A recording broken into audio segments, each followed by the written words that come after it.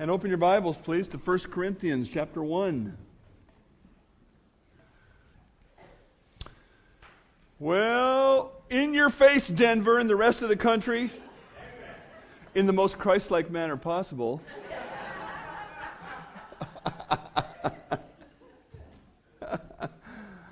Wow, how sweet was that victory? I heard somebody say that was a boring game. No. Yeah. There is something in every human being that wants to be great. And if we can't personally be great, we can at least be associated with greatness.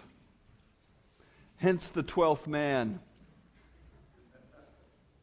Now, I understand the 12th man helped win the game. That first play, they made noise, and Peyton Manning and his boys were, as they say in the Old Testament, in disarray. But you know what? Those of us at home had no impact whatsoever on the game. I think there were 750,000 people that came to the parade, but there wasn't that many there. But we want to be associated with greatness. We won. All of us, even though we didn't go to practice. We are something. Our team won, your team lost. And that craving for significance follows us human beings right into the body of Christ. Just like it did the Corinthian Christians. You know, above all, that's the big reason that this book was written. Was because the Corinthians really brought some of their human way of living into the church. Let's read about their team spirit in chapter 1, verse 10. Now I plead with you, brethren, by the name of our Lord Jesus Christ, that you all speak the same thing, that there be no divisions, no NFC West. There be no divisions among you, but that you be perfectly joined together with the same mind, the same judgment. For it's been declared to me concerning you, brethren, that by those of Chloe's house, that there are contentions or arguments or rivalries among you. Now this I say that each of you says, I am on Paul's team, I am on Apollos' team, I am on Peter's team, I am on Christ's team. Is Christ divided? Was Paul crucified? Were you baptized in the name of Paul? We looked at this passage earlier, but basically what they were saying was, this is my team, it is the greatest, and your team isn't that good. And they were saying that among themselves on the body of Christ. And the Apostle Paul says, take a step back and remember, think about how you got saved. Was it through something the world thinks is great or something the world thinks is foolish? Look at verse 18. The message of the cross is foolishness to those who are outside, but to us who are being saved, it is the power of God. He said, why are you so puffed up with pride? Don't you understand that the world around you goes, you're crazy. You believe in that message of Christ on the cross? God says to them, have you forgotten that salvation is the work of Christ, not you? He died on the cross for you. Why are you bragging about your greatness when your whole entrance into the Christian life came by somebody else's work? God was not only providing their salvation, but He was also causing them. He was the reason they came to salvation. And that's what we want to understand today in verse 26. For you see your calling, brethren. You see the way that you came to Christ. Not many wise according to the flesh, not many mighty, not many noble are called, but God has chosen the foolish things of the world to put to shame the wise. God has chosen the weak things of the world to put to shame those things which are mighty, and the base things of the world, and the things which are despised, God has chosen, and the things which are not, to bring to nothing the things that are, that no flesh should glory in His presence. But of him you are in Christ Jesus, who became for us wisdom from God and righteousness and sanctification and redemption. That as it is written, he who glories, let him glory in the Lord. What God wants them to understand today begins right here. God did not save you because of your greatness. See, they were all fighting amongst themselves in the church like the apostles. Do you remember the apostles back when they were the disciples of Christ and they're walking down the road and they're having a little argument under their breath and Jesus says, "What are you talking about?" And they were talking about who's the greatest, who's going to be the greatest in the kingdom. And they're standing next to the Son of God. Okay? That's essentially what Paul, by God's inspiration, is trying to help the Corinthians realize. Do you folks realize it is Jesus who died for you and that you were nothing special when you came to Christ? God says he did not choose the wise. In other words, and of course what he says here, there's an important word, not many wise according to the flesh and so on and so forth. But what we're going to see as we go on, it's not that God specifically chose stupid people to be saved. He's comparing the way the world thinks about salvation to the way he thinks about it. And he says, in the world's terms, God did not pick many wise. Has to do with intellect, being smart, intelligence, that kind of thing. Not many mighty, and the word could probably be well translated powerful. It's the Greek word we get our word dynamite from. Some people have thought about this as being influential. People that are powerful in the world are influential people. And then not many that are noble. And I think I might have spelled that wrong. Should be L-E, not E-L, noble. And it means literally to be well-born. And the Greek, it's actually the word for birth in Greek and the word a good put together with it, to be well-born. And if we would think about this from a worldly perspective, it doesn't take a rocket scientist to say, who are the powerful, influential people in our world? Well, I guess right now you're seeing a lot more commercials on TV with a lot more Seahawks on them. Right now it's like, hey, what does Russell Wilson say about this? You know, wow, that must be really something. And I would suppose that in the coaching world, in fact, there was talk about this even as the game was going on. They're saying Pete Carroll has a whole different approach to coaching and doesn't take a rocket scientist to think Pete Carroll's going to be on the lecture circuit and the book writing circuit, and people are going to be going, you are the man. How do you do this? Especially when they win next year again. Then people are going to go, you are the man. Just like they used to say about a guy whose name is on the trophy, Vince Lombardi. A lot of people now, who is the Lombardi? Who is that? Back in the day, he was the man, you know. And so people, you know, and people with money in our society are influential. There's a guy named Warren Buffett, if you haven't heard of him, who has billions of dollars. And he has an investment company where they buy companies and own them and make money with them. Do you know what his nickname is? Anybody know his nickname?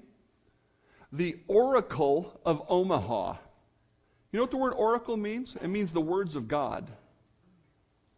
He's the Oracle of Omaha. In other words, you remember the old commercial? Those of you that are old enough, when E.F. Hutton speaks, people listen. When Warren Buffett speaks on the matter of finances and investment, people go, I'm going to do whatever he's doing. He is powerful and influential. Somebody who goes to a Harvard or a Yale, an Ivy League college, just by virtue of the fact he's a Harvard graduate, he has an MBA from Yale, he's something, you know, in the world. When we think about being well-born, and of course in our country, because we've striven to have democracy, because government changes over on a regular basis, or we hope that it does, at least the presidency does, we don't have a royal family like Britain does, or like Holland does, or other places like that. So we don't talk about people having blue blood and being born well and all. In recent generations, we've talked about the Kennedys that way. Ooh, it's the Kennedy family. Or or whatever family. Maybe in Ferndale it was the Hovander family. I don't know. Hovander Park is named after them. But to be well born. And in other words, the world says, who are the people that matter? It's the people that are smart, the people that are influential, the people that are born into a good family. Those are the people that matter. And the world takes pride in those things. And God is saying through the Apostle Paul to these Corinthians, hey folks, would you just take a step back from your arrogance right now and think about this? Were you some kind of spiritual giant that God recruited to strengthen his weak kingdom? Quite the opposite. Remember these verses that we looked at already and we'll come to, in weeks ahead? Do you not know that the unrighteous will not inherit the kingdom of God? Do not be deceived. Neither fornicators, idolaters, adulterers, homosexuals, sodomites, thieves, covetous, drunkards, revilers, extortioners, none of these people, in other words, people who die in their sin, will not go to heaven. And these are just examples of the kinds of sin that were present in Corinth, because he says, and such were some of you. What were these people like before they got saved? They were like that. Did God look down from heaven and go, wow, what a great group of people, I want you? And because if he had, they would have a right to come to earth or come to church and go, hey, God chose me because I'm something. But he didn't. Such were some of you. But what was the cure? You were washed, you were sanctified, you were justified in the name of the Lord Jesus. In other words, you weren't anything special before you got saved. You are now. Commentator Charles Hodge put it very well when he said this: man's status in this life neither attracts nor repels God. His choice to salvation is entirely apart from these considerations. So they weren't anything special when they came to faith in Christ. How then did it happen? If they didn't get saved on their own merit, if they weren't special, how did they get saved? God saved them on the basis of their incapability. It's like choosing teams for baseball. You have all the kids line up, and maybe they don't do it this way now because it hurts your self-esteem too much. But when I was in school, line all the kids up, and here's the two most athletic kids in the PE class. Now we're going to pick teams for baseball. So pick your teams, guys, and go back and forth. And who did they pick? Did they pick moi first? No. I was thankful if I could just be second to last, which I usually was. Okay? They pick the best and the brightest first, and they pick the leftovers last. God says, with him, it's the opposite. He lines everybody up, and he goes, who's the lowest man on this totem pole? I want him, and I want her. Because it's what God brings, not what we bring, that matters. See, God is not saying here that the majority of Christian people are people of ignorance, weakness, and insignificance. That's not what he's saying. He says, God has chosen the foolish things in the eyes of the world to put to shame the wise. He's chosen the weak things in the eyes of the world, and those which are not, those which are lowborn, if you will, in the eyes of the world.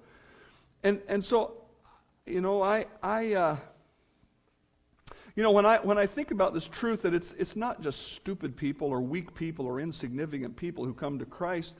I read an article this week, and three of the most significant players and one of the coaches on the Seahawks team are Christians. So we can't look at this and say God only chooses people that are nothing. God saves some people. God saves people across the spectrum of Christianity. But the key here is this phrase, of the world, or in the eyes of the world. And so I think this is how it goes. The people that God calls to salvation are so ignorant that they can't figure out a way to save themselves. Now, I hope you understand that's a tongue-in-cheek statement. In other words, almost every week, I stand here and say, Jesus died for your sins. You're a sinner and can't save yourself. You need to believe in that. And you people are so stupid, you can't figure out some other way to get saved. All you could do is say, yeah, I'm going to believe in Jesus. That's where you're supposed to laugh right there, because I'm not trying to insult you. I'm actually trying to compliment you at being so smart that you think there's no other way of salvation but Christ. You see, that's godly wisdom. The world says any other way but Christ. If you're, in the eyes of the world, if you would go to the church down the street and say, everybody's going to heaven, we're all just taking different paths, the world says, that's right, you're a smart guy. But when you come here and we say, I'm sorry, but we're limited to what God said. This isn't my idea. And God said, Jesus said himself, I am the way, the truth, and the life. No man comes to the Father but by me. The disciples who became the apostles had this kind of ignorance. There was an episode in which many of the disciples went back. In other words, Jesus had crowds of people following him because he would pull into town. And if you read the Gospels real carefully, it says he healed all their diseases. And then there were times when he fed, large crowds of people and did all kinds of miracles. So he had crowds and crowds following him. But it came to a point where he said some things that were hard to accept. And at that point, many of his disciples went back and walked with him no more. Then Jesus said to the 12, do you also want to go away? Are you going to stumble at this hard saying too? Simon Peter said, Lord, to whom shall we go? You have the words of eternal life. Peter said, I'm too stupid to see any other solution. There is only one solution, and it's you. That's godly wisdom. That's the wisdom of God, not the wisdom of the world. Secondly, the people God calls to salvation, when he says he's called the weak things to be saved, the people that God calls are so weak that they don't have the strength to save themselves. In other words, those people who come to faith in Christ realize, hey, I've tried to do this, I've tried to do that, nothing works. In fact, one of I guess you're not supposed to have favorite children, but one of the favorite people I baptized was a guy named Lee Carter. And Lee was 70 plus when he got baptized. And he came to the baptism class, and I don't think I knew that he was coming to the baptism class, and here he was. And the first thing we do in baptism class is share our testimonies, and then we talk about the gospel, and I said, when did you believe that? He said, the way you're talking about, just since I've been here. He said, I've been baptized, I think he said 4 times before, in 4 different churches. And he never fully grasped the gospel until this time. And there's lots of people who will baptize you and say, hey, we're going to work our way to heaven, we're going to do it this way, we're going to do it that way. But when we really get to the end of ourself, we realize, I can't do it. I've tried and it doesn't work. It doesn't work. And so in our weakness, we come to the cross and God says, I'll do it for you. That's the strength of God. He wants to do it for us. For when we were still without strength, in due time, Christ died for the ungodly. If you think you can save yourself, you're not on your way to heaven. You know that, right? If you're here working your way up, trying to clean yourself up, trying to make things work, you're not getting there. Because that's exactly the problem that God is addressing in this passage. He says, look, it's the weak things that come to salvation. The ones who are so weak that they say, I can't save myself. I have to have God's salvation. Well, he says, I didn't choose the wise. I didn't choose the weak. And he also didn't choose the significant or the well-born people The people who God saves are so insignificant that they jump at the chance to be joined to the one who is absolutely significant. Giving thanks to the Father who has qualified us to be partakers of the inheritance of the saints in light. You know, so much of the Scripture we need to just slow down and read it. Just read it slow. Giving thanks to the Father who has qualified us. He has written us into His will. The inheritance of the saints in light, that inheritance is heaven. He has delivered us from the power of darkness and conveyed us into the kingdom of His Son of love, in whom we have redemption through His blood, the forgiveness of sins. He is the image of the invisible God, the firstborn over all creation. For by Him all things were created that are in heaven, that are on earth, visible and invisible, whether thrones or dominions or principalities or powers. All things were created through Him and for Him. And I get to be called His friend. I get to be a co-inheritor with Christ. As great as the Seahawks' victory is, can it possibly come close to being connected with Christ? Can anything in this life be compared to that? Jesus summed up some of this, what we're talking about today, in an interchange He had with some really religious people. When the Pharisees saw it, they said to the disciples, "Why does your teacher eat with tax collectors and sinners?" The Pharisees were they thought, so heavenly minded that they didn't want anything to do with any earthly sinners. They don't want I'm not here for any of those people. I'm going to stay away from those people. And when Jesus heard that, He said to them, "Those who are well have no need of a physician, but those who are sick." He was comparing physical illness and the doctor to spiritual illness and Him as the spiritual doctor or the Savior. But go and learn what this means. I desire mercy and not sacrifice, for I did not come to call the righteous, but sinners to repentance. In other words, Jesus is saying, listen, you think you are well, you think you are right with God, but you're not. But because you think you're right with God, you're not interested in a Savior. But the people who are here, Jesus was eating with these folks who everybody despised for the sin that they lived in. He said, these people know they have a need. These people are glad to be connected to me because I am going to save them. Harry Ironside put it this way: God works not with what He finds, but with what He brings.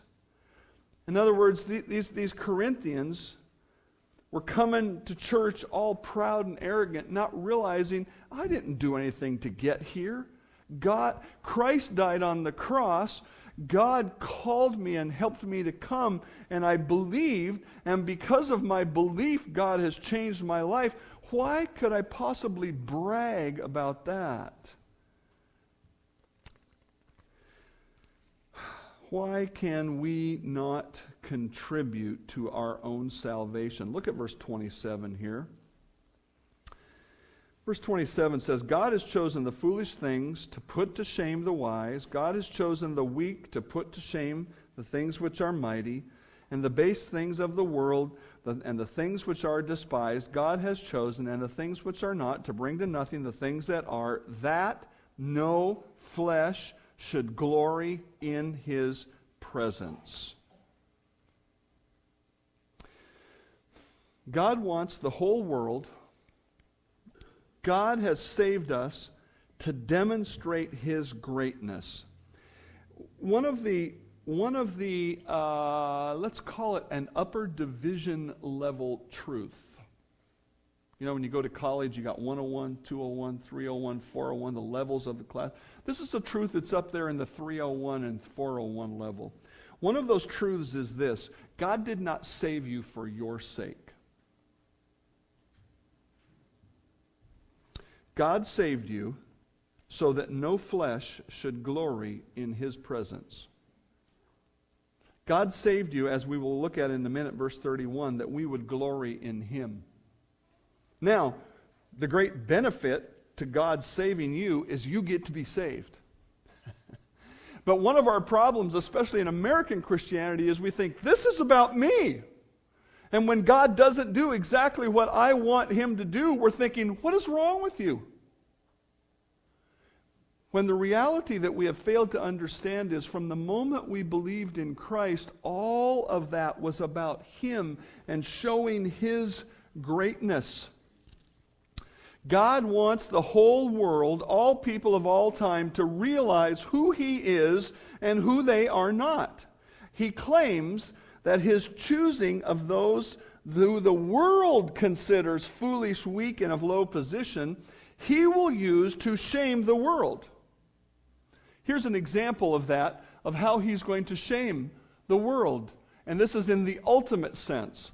He spoke a parable to them, saying, the ground of a certain rich man yielded plentifully. And he thought within himself, saying, what shall I do, since I have no room to store my crops? So he said, I will do this. I will pull down my barns and build greater, and there I will store all my crops and my goods. And I will say to my soul, soul, you have many goods laid up for many years. Take your ease, eat, drink, and be merry. But God said to him, fool, this night your soul will be required of you. Then who will those things be which you have provided?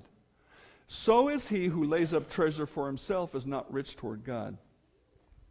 When God says here that he wants to shame the wise and the influential and the well-born people of the world, when he says he wants to shame them, there is an ultimate sense in which that's going to happen. And that ultimate sense is when we get to that day that we call the final judgment. Now, those of us who have believed in Christ are not going to be at this judgment. That's part of the wisdom of believing in Christ. But this man here found out that he had been foolish in his lifetime, even though the people in the world said, wow, you're something. You're a rich guy. All rich guys are something. He found out he'd been foolish because he came under the judgment of God, as will all people who have never believed in Christ. Then I saw a great white throne, and him who sat on it, from whose face the earth and the heaven fled away, and there was found no place for them.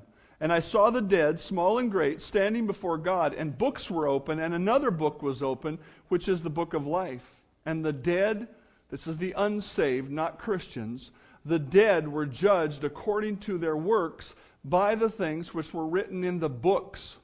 And the sea gave up its dead who were in it, and death and Hades gave up the dead who were in them, and they were judged, each one according to his works.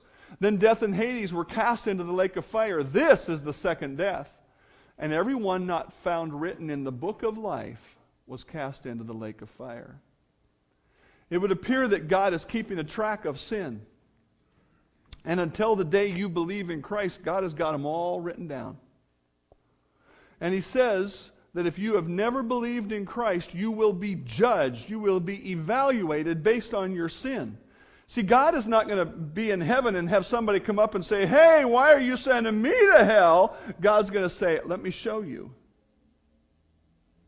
And you know, if you've never really considered your sin load, you might think about this simple old illustration.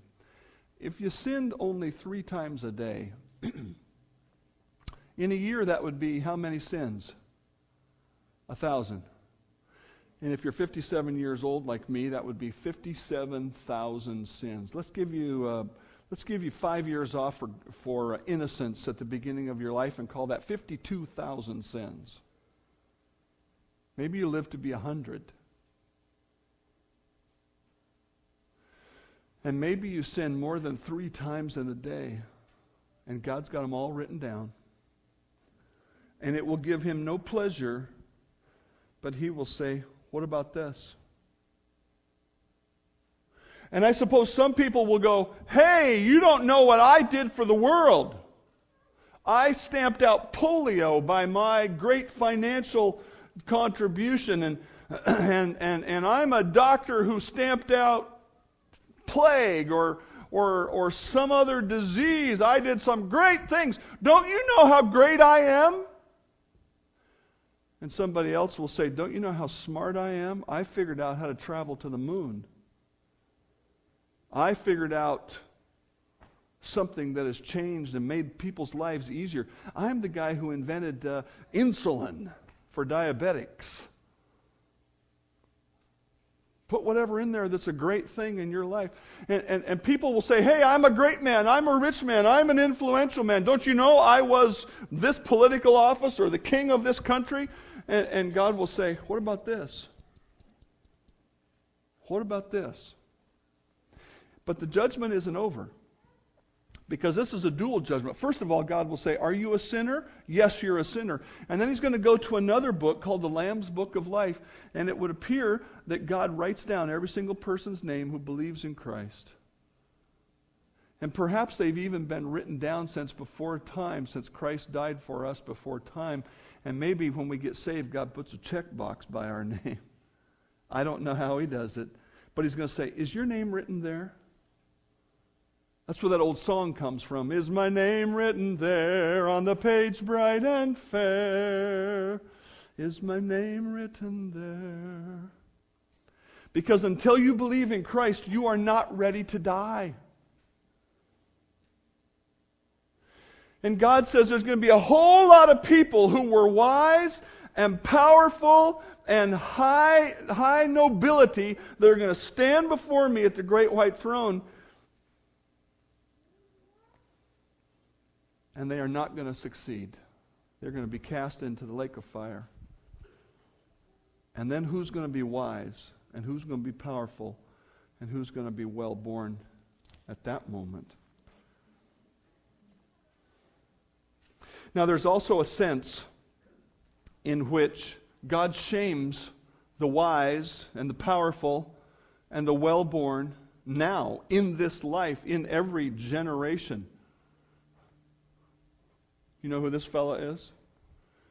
Philip Seymour. It's Philip Seymour Hoffman. I can't remember if it's Hoffman Seymour, Seymour Hoffman. Philip Seymour Hoffman died this week with a needle found with a needle sticking out of his arm and heroin packets laying around his feet. 46 years old. Heroin, accidental, as far as we know, accidental heroin overdose. I've seen him in movies or that type of thing. So this is not my opinion, but those people in the acting world said, one of the great actors of our day. Here's a guy who's wealthy, famous, influential, the father of three. Is he wise? Is he powerful now? Is he well-born now? God in heaven is vindicated by my ignorant, weak, insignificant life, as he has been through believers' lives like you and others since Christ died on the cross. Because we might be humble in the world's eyes. We might be insignificant in the world's eyes. But as God says, we shine like the light of the day when we live in Christ. If I had a picture of Norm Robertson, I could put him up there. Norm Robertson is in heaven today. That's Mary Ann's dad and Doris's husband. Doris was here. I think she had to leave. 88 years old, I believe. Married 65 years. He served the Lord in his life. He raised our piano player. She's a godly woman. Who's wise now? Who's powerful now? Which life do you want to live? What legacy do you want to leave? These people here, because they were perhaps young Christians, immature Christians, perhaps because God's Word was still being written, they're coming to church going, I'm something, I'm something, I'm something. And God says, you are nothing, nothing, nothing. But I'll make you into something in Christ when you finally figure out that it's about God and not about me. So if God saves us to show us His greatness, how are we to interpret the goodness that we do gain from salvation? God is the source of our greatness, and God does bring greatness, and I don't mean greatness in the world's eyes necessarily, but look at verse 30. Of Him you are in Christ Jesus, who became for us wisdom, righteousness, sanctification, and redemption. The believers in Corinth had come to faith in Christ, and as a result, they began to grow, and they came to church, and God did use them. They were progressing in Christ. There were good things in their life. Their mistake was forgetting that it was God who had accomplished those things in their salvation. They needed to understand that in Christ we receive blessing. Do you not know that as many of us as were baptized into Christ were baptized into His death? Therefore we were buried with Him through baptism into death, just as Christ was raised from the dead by the glory of Father, even so we should walk in newness of life. We get blessing in Christ. When we accept Christ as our Savior, God says we are united together with Christ in such a way that His death is applied to us. Our sinful nature is crucified. It can no longer control us, and now we can walk in a newness of life. And so nobody should be walking in a better life in terms of life quality than a Christian. And when we walk in that new life quality, we should be going, thank God, thank God. Glory should be going to Him. In Christ we also gain true wisdom. In Christ are hidden all the treasures of wisdom and knowledge. In Christ are hidden all the treasures of wisdom and knowledge. We have the ability to truly understand the world and make choices and live in the world. And one of those great choices is righteousness. Romans 8:1, there is therefore no condemnation to those who are in Christ Jesus. This is the removal of the penalty of sin. And then he says we're also given sanctification in Christ. This word is often translated holiness. 2 Peter says this, grace and peace be multiplied to you to the knowledge of God and of Jesus our Lord, as His divine power has given to us all things that pertain to life and godliness through the knowledge of Him who called us by glory and virtue, by which have been given to us exceedingly great and precious promises, that through these you may be partakers of the divine nature, having escaped the corruption that is in the world through lust. The reason that I have not, and I expect I will not die from a heroin overdose, is not because of me. It's because of Christ in me, working day by day to make me like Himself. I glory in the life that I have, but not that I have built it. I rejoice in the life that I have, but I don't take the credit. I give the credit to God. The ability to conquer sin day by day is a wonderful blessing, and that's what sanctification is. Why would a person want to live in slavery to anger or substance abuse or some other kind of sin? That would be stupid. We can live in the wisdom of Christ. You see, God is contrasting His wisdom with the wisdom of the world. The world says, live this way, but look at the results. God says, humble yourself and follow me, and now look at the results. And then the last blessing that's listed here is that of redemption. The word redemption means to buy back. God paid the price for your sin and took control of you and brought you into His family. And this word has reference to many parts of the Christian life, but one of them is the final redemption, which is spoken of here in Ephesians 1. You were sealed with the Holy Spirit of promise, who is the guarantee of our inheritance until the redemption of the purchase price to the praise of His glory. The final redemption is the day on which God brings us up to heaven, the day of our death or the day of the rapture. And God says that our salvation will be completed, finished, brought to its intended conclusion, which is sinless perfection. That is the ultimate redemption that is ahead for us. Whatever greatness we have, and those who are in Christ have some greatness, is the result of Christ. So why would we glory in ourselves? And that's where we come to verse 31. As it is written, he who glories, let him glory in the Lord. 750,000 people, thereabouts. Maybe it was only 600,000. I listened to the radio and watched some of the TV reports about the parade to honor the Seahawks. And make no mistake, while I make fun of some of this, I understand they worked hard. I wouldn't take that away from them one bit. But after I listened to the radio for a while, I felt like when you eat too much pie, got to push away from the pie for a while. It's just like, okay, enough with the love fest. I get that. I'm happy they won, and they worked hard, but there's only one man who deserves unending praise, and it isn't the 12th man. It's Jesus Christ. And so Paul concludes this great passage by saying, him that glories, let him glory in the Lord.